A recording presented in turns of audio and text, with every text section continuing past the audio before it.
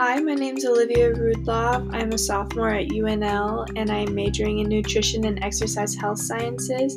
Today I'm interviewing Chad Perkins, who is the head softball coach at Marion High School.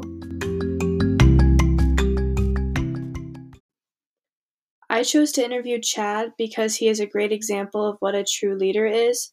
He is a positive and motivating person who gives respect to all of his players and is always looking for ways to help improve not only the players' game, but help them grow into leaders as well. Chad really helped me have the best softball experience I could have asked for.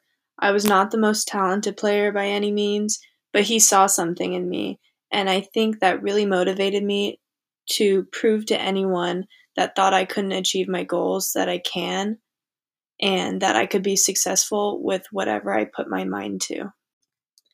Today's topic is about leadership and how you interpret leadership. Okay, I think like 8 different questions, and they're all kind of similar. Okay, not a problem. Okay, so the first one is, what is your definition of leadership?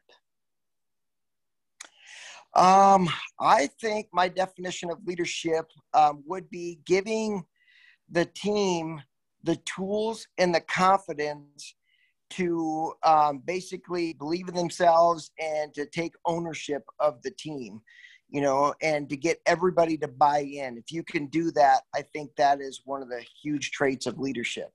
Okay. How do you view interpersonal skills as a part of leadership? I think that's one of the biggest components of leadership, because you have to be able to communicate and relate with the players, not only on a professional basis, but also kind of on a personal basis. Not too deep, but you need to know little things, what make players, tick. That way you can recognize if they're having a bad day or something, and you can maybe try to understand what they're going through a little bit more. I think that's one of the things that sets a lot of leaders apart, is they just look at, we're only teaching the fundamentals, or we're only teaching softball skills, but they leave that interpersonal part out, which I think is really key. Mm-hmm. What are your best leadership characteristics? Oh, I would say having players like Olivia Rudloff on a team. No, I try to instill confidence in players is what I try to do, and make them believe in themselves. More than, I think sometimes I have more belief in the players than they do themselves, but hopefully by the end of their experience with me, they have that same confidence in themselves. So just trying to instill, confidence in themselves. I think I do a fairly good job of that. Okay. What are challenges you face as a leader? That's a good question. I think sometimes challenges is trying to keep drama out of a team, because especially coaching girls or female athletes, it's a little bit more difficult than it was with guys, because guys don't have a tendency to carry grudges as long. But with the female athletes, there's so many different things that you really have to be on top of every day. So just trying to maintain the pulse of the team and making sure that the little drama, things like that, don't build into big things, because all it takes is one person not buying in, and it can ruin the whole experience. Mm-hmm. Who is your great leader? I had a gentleman by the name of Chief Master Sergeant Edwards when I was in the Air Force a long time ago over in England. And a quick story. So we had this other guy that was just, he was like a dictator, ruled everything, controlled exactly. If we were 1 minute late coming back from lunch, he wanted to write us up, and he had all these policies on the wall that if you're late for lunch or if you're late for work, all these different things, how to get written up. And I remember the first day that Chief Master Sergeant Edwards came in, and he took all these policies on the wall down, and he said, hey, he goes, here's the deal. This is your area. This is your maintenance area. You are all grown adults. You come and go as you please. And we're like, wow, no rules or anything.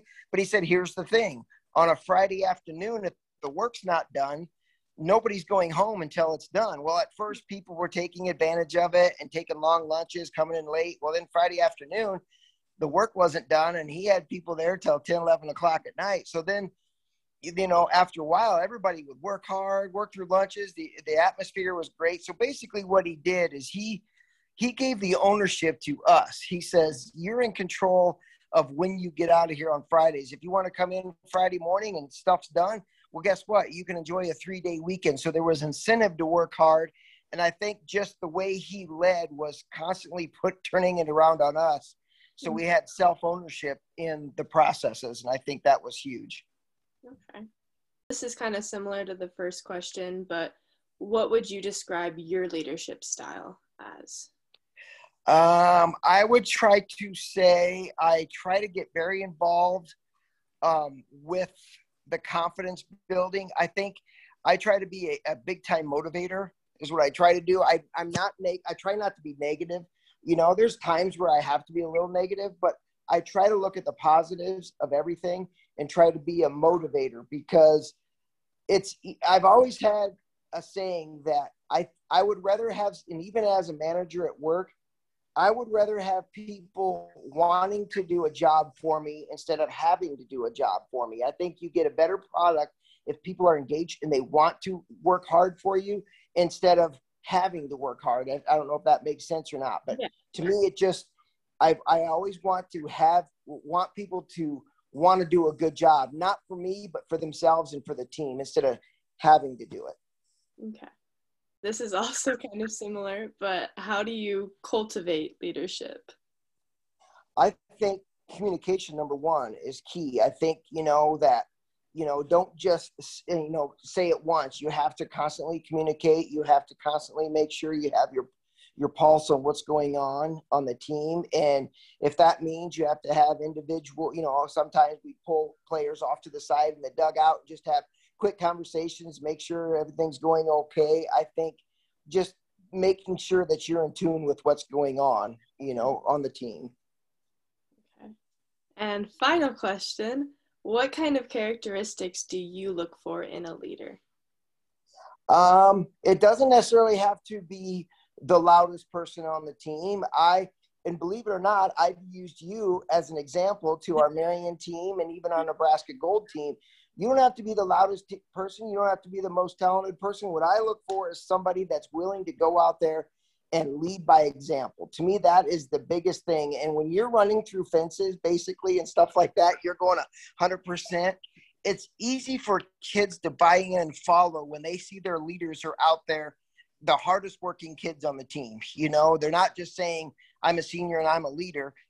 They're out there, they're the hardest working ones on the team, and they're humble and they're willing to put in the hard work. And usually our leaders at Marion have been the kids that are the hardest working ones at practice, and they're not satisfied with just being average. They want to be better, and the good leaders make those around them better as well. And that's what I look for. Okay. Well, great answers. Well, thanks. I appreciate it. Well, it was great talking to you. And like always, if you need anything at all, don't hesitate to reach out. I will not. Thank you again for being here today.